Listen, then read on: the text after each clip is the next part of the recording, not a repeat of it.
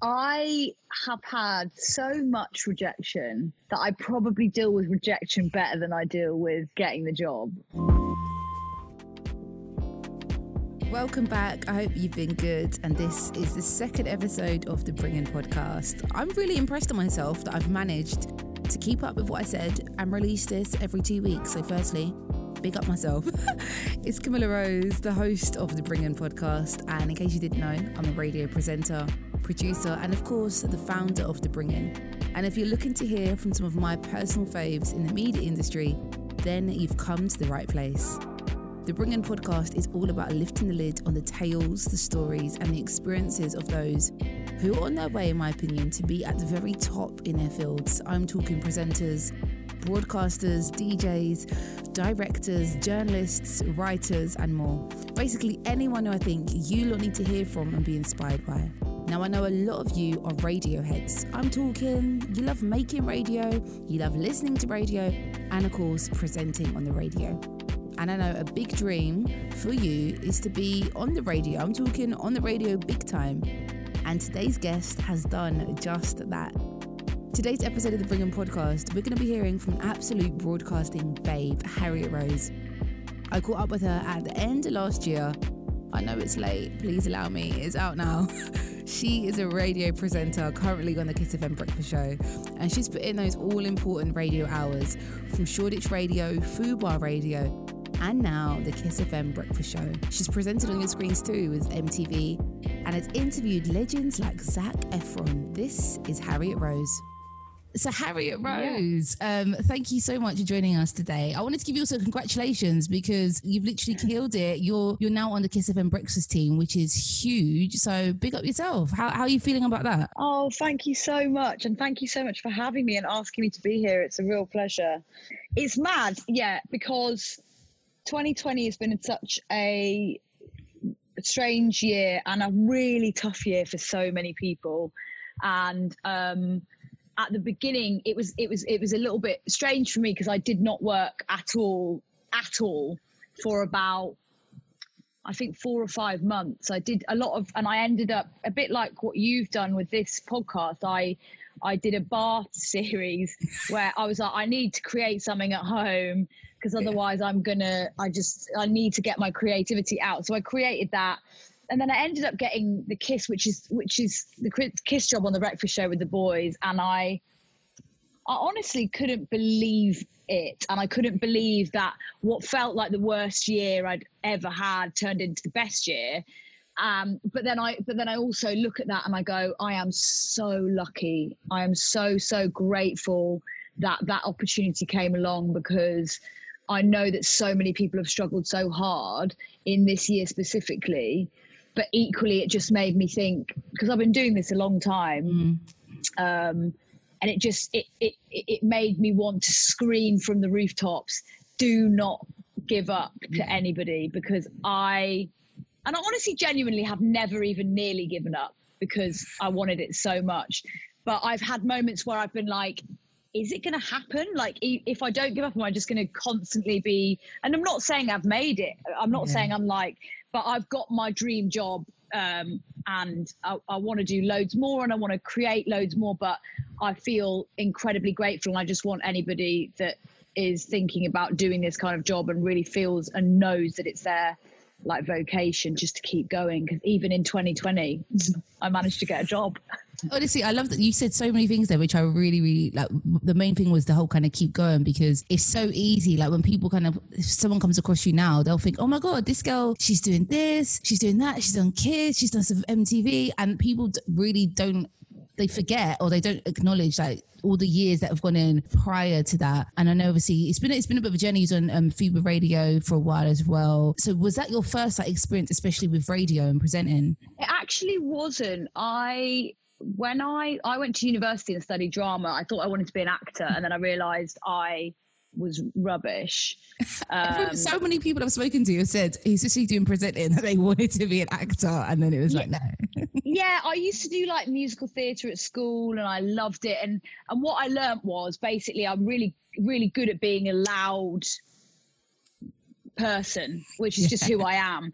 So I remember my teacher in my last year of uni was like, you're only good at doing an exaggerated version of yourself. And I was like, oh, okay. So it's not actually acting. I'm just being me, but a bit louder on stage. So I was like, well, what job does that do? And I was like, well, I love music. I love talking to people. So presenting was like the next thing. And so I used to go around with like, at the time with my iPad and like shove it in my mates' faces, because I went to Goldsmiths, which is an incredibly creative uni. Like, I think James Blake was in the year above me. I didn't know him, but there were so many amazing people. Like, I had loads of mates in bands and stuff, so I used to just go and interview them.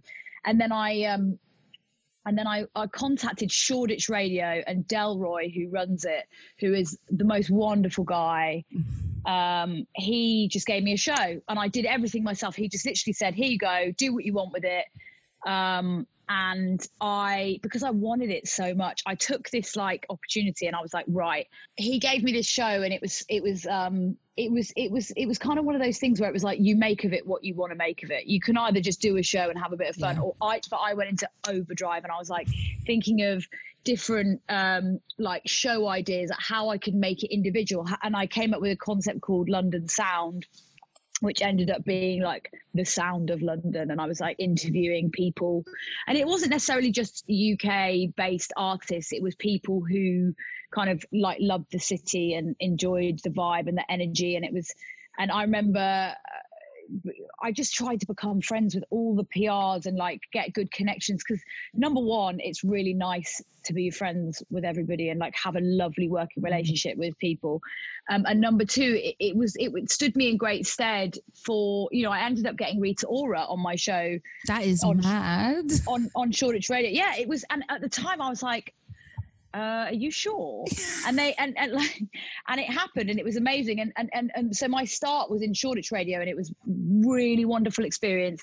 Delroy gave me the reins to just do whatever I wanted with my show. He helped me hook me up with all these contacts, which I still have to this day, of people, PRs, radio pluggers. And then I got the job at Fubar, and I was there for, I think, 4 years, and they were amazing as well. Like, honestly, I've been really lucky in that I then worked with such an incredible team at Fubar.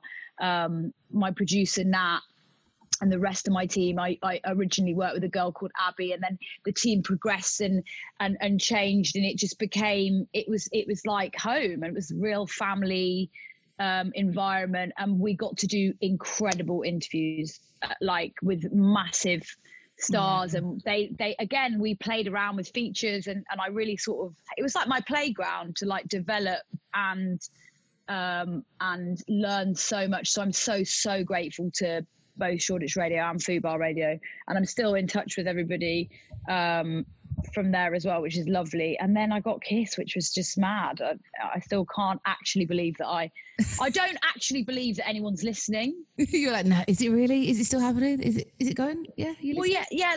Like I was having a conversation with my producer the other day, and he was like talking about the amount of people that listen to the Breakfast Show, and I was like, no. What, you think is lying? Yeah, I was like, no, because when you're in that studio, it feels like there's 10, it's just you and them. It's like me and my mates doing a radio show, and no one's listening. That's what it feels like. That's the beauty of radio though, right? That you should be able to make it feel like it's just me and my friends, we're just doing whatever we're doing. And yeah, if someone's listening, great. If no one's listening, yeah. Even better. I think you're so right, babe, because actually that's how I felt from the very, very beginning, is that, because I would love to know if anyone other than my mum and my best mate and my girlfriend at the time listened to my Shoreditch Radio show. I think Delroy listened to it because he had to. Just double check, is it going out? But yeah, literally. But honestly, I think it's one of those things that I still am in that mindset of no one's listening. And it does calm you a bit, because I think there is a few people listening to Kiss. Do you remember like your first links you did back on like Shoreditch Radio? Because I feel like you're naturally quite a confident person, but did you ever get that kind of nervousness? Like as soon as the mic went up, you started like talking super fast, or just sounding like, listen back to yourself. Like I listened back to a show I done about 4 years ago, and I was like, it doesn't even sound like how I speak now. I don't know what I was doing, but it sounded terrible. So did you have that moment where you listened back to those early shows and you just cringed? Do you know what? 100%. I was a bit of a sadomasochist in the sense that I think that's the right word. I hope that's the right word. It's a bit kinky, but I think it's the right word. Okay. This is definitely not, I'm not about to say something weird and kinky. That I used to force myself every show to listen back. And I'd be like, oh, I hated it. Hate listening back to myself. I think I listened back to over 4 years of FUBAR. I think I listened back to 90% of my episodes because I wanted to be better so much that I was like, and I truly believe that if you don't listen back to your shows in those stages, you're never going to learn. Because I remember this one point where I was like, oh, I feel like I'm really smashing it. It was like year 2 of FUBAR, and I remember listening back to one of my shows and being like, oh my gosh, that is not good. And it was like you say, it's things like talking too fast, speaking over people, speaking over yourself, because there's always room to learn and develop that, because you're going to go into every show with a different energy. I think specifically memory wise with Shoreditch, it was pre-recorded, so it wasn't live, so it was a bit of a different energy, whereas FUBAR was live. And I know for a fact that there were segments that I did on FUBAR that I would guess more. Sometimes I'd do like serious stuff and I would be like because I'd be so nervous to do it well that I wasn't relaxed. But in a way that's now helped me, because I know that helped me massively with interviewing people, because if you go into it with a mindset of it being a big deal, then it is a big deal, and then it comes across like it's a big deal for you. Whereas I think I try now and go into things like I'm going into the shop to buy, that's not, it's not quite correct, but like I try to look at everything as like a linear, it's like everything is the same, and everything is just, all I want to do is make the person I'm talking to really comfortable, really happy, really having fun. And it's exactly the same as the show. I want everyone to just have a nice time. And I think that is kind of what I try to achieve. But so many bad links, so many bad shows. I used to, with the faders and stuff, like with all of the board, what do you call it? Listen to me. Faders, I'm like, the desk, the desk, that's it. The desk. When I was driving, because I can drive the desk, and I do drive the desk. I did drive the desk on FUBAR. Jordan drives the desk on KISS, obviously, because I'm not. The boys are in control. They're the ones that actually know what they're doing. But on FUBAR, I drove the desk, and the amount of times that I would leave the mic up or put the mic up when I wasn't meant to. I remember one time I had the mic up and I said something. I was like, guys, what's going on? Because something was going wrong. And live on air, I just shouted, guys, what's going on? And then I was like, slowly pulled the mic down. But yeah, it's, so many of those, but those are A, what makes the show really funny, and B, what teaches you to like do better next time. I think that's, especially for a listener, I think those things are what make radio kind of fun, and it makes it sort of like, oh, did you hear that time when this happened, or Harriet messed up with this, and not in a bad way, but I think it just makes listeners think you're human at the end of the day, because radio is meant to be, your mate you're listening to, having a chat and stuff. I feel like with your one thing you've also said as well is how kind of important networking is, and how you're quite good at making contacts with people. I personally hate networking. I'm like, oh my god, do I have to do this? Do I have to speak to that person? Are you the same, or are you kind of the complete opposite? You know what? My personality, I'm a massive extrovert with like a dabble. It's a weird thing because like I'm a Leo, which is like, super extrovert. But then I come home and I'm like staring at the wall, not saying anything, because I've like used up all my extrovert energy, yeah. So in lockdown, it was pretty intense because I was just walking around the house talking to myself because I had nobody else to like extrovert that energy to. But in terms of networking, I hate that word, and I know what you mean. The idea of like networking is like the worst. But what I find is I don't see it as that. I just see it as making friends, and there is nothing more that I love than meeting new people and making friends. That's why I think my favorite thing about doing radio is interviews.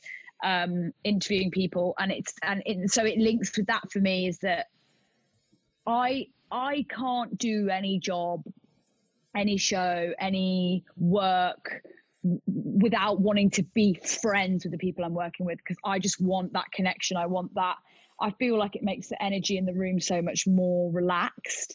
So for me, networking is just going out and having fun and meeting new people. But I do know what you mean. Like, I've been to so many events alone in the early days, which, by the way, for people listening to you, have to do it. Obviously not right now, we're in a pandemic, but don't go to any events at all. Don't leave your house, basically. Yeah, please.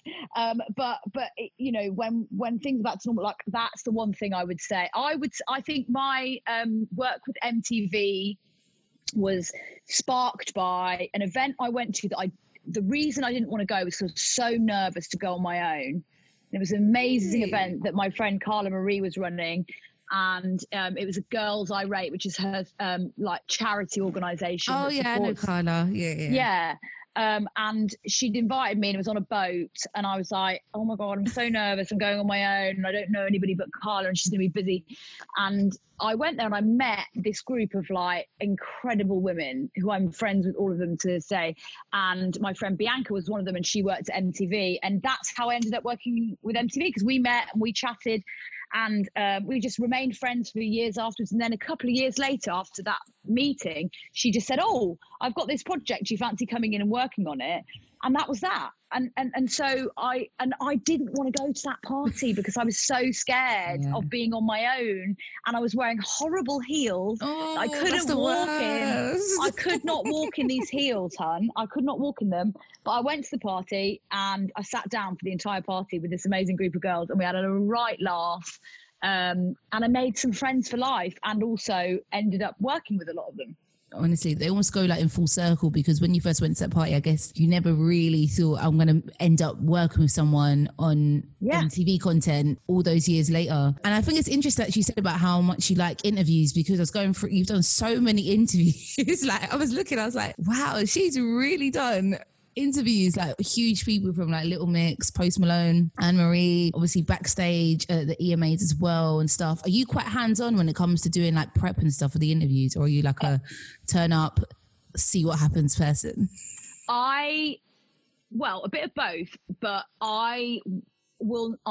because of, I think, coming from Shoreditch and Fubar, where I was really hands-on, with my own, it was my project. So it was like, I worked really closely with my producers, and they were really supportive, but like, they were so nourishing of like it being me bringing so I wrote all my questions, all the ideas. Obviously, like, my incredible APs and producers supported me and came up with amazing concepts and ideas too. It definitely wasn't all me, but I personally go into every interview with at least, I just have to know about the person. It's not about necessarily, you know, it being the most organized interview in the world, but I need to know that the person I'm going into that interview with, I'm going to know when they say one thing, I'm going to be able to reference it back to like stuff that they have done, or, you know, you can't always know everything about a person.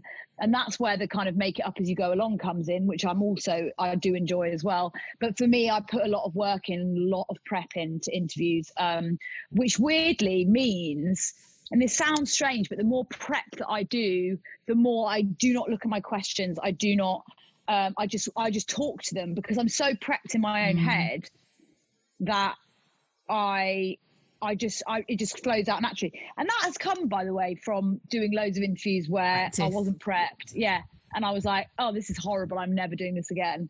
Have you got any like bad interview experiences you want to talk about? Well, no, I actually don't remember any ones that, because I interviewed a lot of up and coming artists, and on Fubar I used to interview, I think, between 4 and 6 artists a week. So every week it was like a lot, and I'm sure I remember one guy, I definitely pronounced the guy's name wrong, and he shouted it out on air, and I was like, ugh. But when I interviewed Zac Efron for Fubar, that was awkward. I love that was awkward because he was lovely, and it was a really nice interview, and it was with another girl called Alexandra, and she was in the film with him. And I basically asked him something about snogging, and I think I just took him by surprise. And his reaction was like, I remember it so well, because those junkets are so scary. I don't find them really that scary anymore. A lot of the junkets I'm doing now are on Zoom, which is weird, but actually fine. I look back on that and I'm like, I was so scared, because it was Zac Efron, and it was Baywatch, it was massive. Yeah. And I asked him about whether he was good. I think it was either whether he was good at snogging.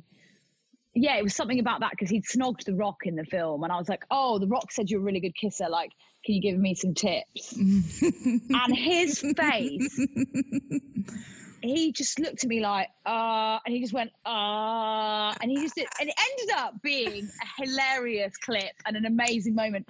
But in my head, I was like, oh my God, like, this is so awkward. But in the end, come back. Why did I say that? Yeah, like, no, do you know what? Even not even that. I was like, I'm really happy that because the thing is, in the end, I kind of love those weird moments. Yeah. But for sure, that was definitely a moment where I was like, this has not gone down how I expected it to. I wanted to talk quickly about, I guess, rejection. And that is one of the biggest parts of this whole industry, especially with like radio and TV. You often do a lot of like demos and pilots, and you're like, oh my gosh, this is going to be the one. And I think you said, like, you know, when you was like 2 years into Fubar, you was like, I think I'm pretty good right now. And I guess how have you dealt with rejection? Because I know people deal with it quite differently. Some people, they recoil back. They're like, I'm never going to radio again. That is it. If I don't get, do you know what I mean? And other people, they take it in their stride. So how do you deal with rejection? I have had so much rejection that I probably deal with rejection better than I deal with getting the job, because I've had so much of it. But honestly, the support of my friends and family is huge, and in the past, girlfriends as well. But in honesty, you get to a point where you realise, and you really do realise. If I look back now, and I look at the things that I didn't get and the jobs that I wasn't given in the run up to getting Kiss, I'm so glad, because the way it's gone, like, had I got on Kiss earlier than I have, I don't think it would have been a good thing. I think I was ready when I got the job. I was ready. I guess the way I've dealt with it is definitely cried, definitely screamed, definitely been like, which for anyone listening was a swear word, but also taken a step out of myself, looked at the situation and gone, well, there is a reason why you haven't got this job. There is a reason why, and that reason is going to unfurl itself, whether it's in 6 months, 2 days, or 2 years. And you just have to say, okay. And for me, what I tend to do is go, well done to that person who did get the job. Or if no one's got the job, like, love to that company. Thanks for even seeing me. Thanks for even thinking of me. And that's how I've got through it. And don't think that I have not screamed and shouted and been livid and been like, why haven't I got it? I'm never going to get anywhere. I'm never going to do it. I've done that a million times, but then I've been like, nah, that's ridiculous. I'm fine. This is good. I need to move on and work out what the next stage is. And it also puts a fire in you to say, okay, well, there's a reason I haven't got that job. What can I do?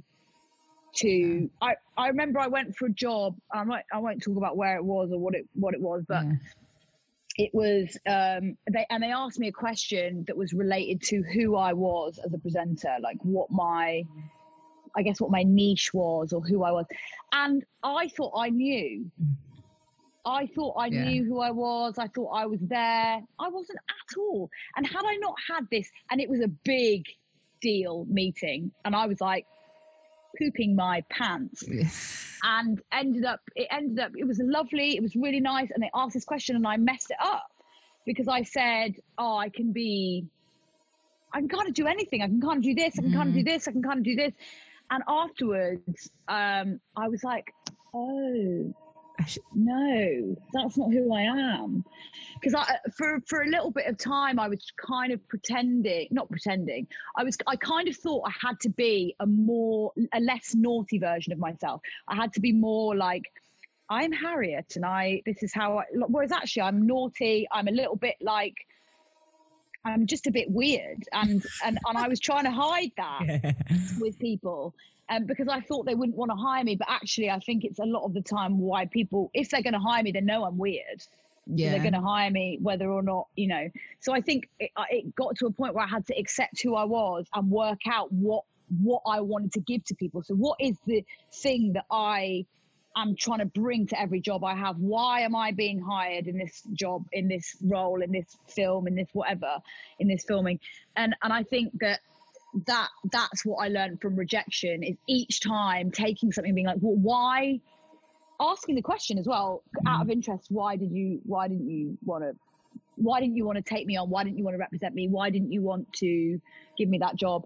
And if they can't answer, then just taking what you can from that opportunity, and knowing and just believing in your heart, believing that I have to keep doing it because this is the only option in my mind. Do you know what I thought was really good that what you said at the beginning is that whole thing of keep going, especially like I think even like asking for feedback why you didn't get something, and then take that on board and keep it going, like keep moving, keep going. Because if you really, really want it, that's all you actually can do at this stage. Just keep going. What changes did you want to see like in the radio and TV industry in the future? Well, I think I was having a conversation with a friend about this the other day. There's so much to be done in our industry, I think.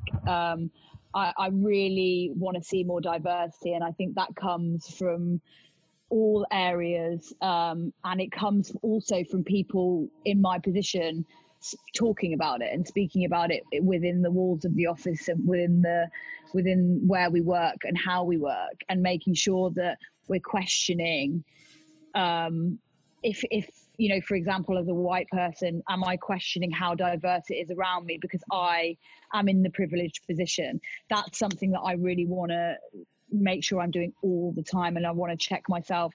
So that's the change. That's the main change, I think, that I'd love to see. More women, of course, always, and more diversity.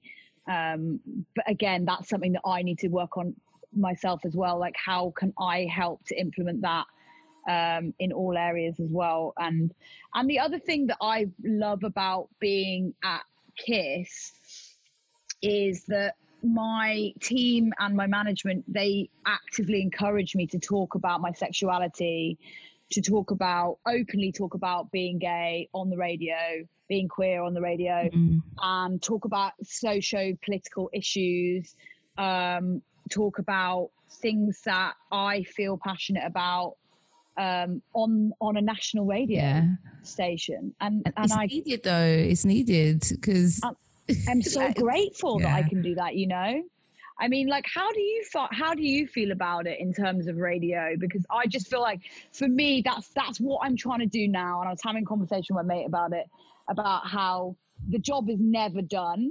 And so when you relax, it's that, here we go, let's go again, let's ramp it up again. Obviously, it's a little bit tough in the moment because it's pandemic and I don't actually physically see anybody other than the core team. But how do you find it in radio? I think, do you know what it is? I think it is definitely when you actually get to certain positions. So like when you do get to, whether it's like as a producer or as a presenter, it is then kind of using your position of privilege, whether that is, kind of getting to a senior position, to speak out on when you're not seeing, I guess, diversity, when you're not seeing representation, when you're noticing that actually, why are people getting paid so shit? Raising it up, do you know what I mean? Because if no one's actually raising it, if everyone's kind of being silent, then the stuff is going to just continue as it's kind of been going on for the last however many years. a lot has been done, but I definitely think there's a lot more to be done as well. Fingers crossed, in like 3 years' time, it's completely different. Yeah, I totally agree with you. I think we just need to keep, having those conversations in the workplace, at home, everywhere. But for me, it is something that is like, I want to keep making sure I keep reminding myself and don't get complacent about, What advice would you give to your younger self? So like Harriet Rose at like, I don't know, fresh out of uni, fresh out of Goldsmiths, not going to be an actress. What one piece of advice would you give to yourself? Well, it's mad because the journey has taken a little while. Yeah. Like it's been a little while, but the things that I did, I had these weird like mountain moments where, probably each year for the last 5-6 years, I've done like at least one massive job that I've been like, oh my God, this is the biggest job I've ever done.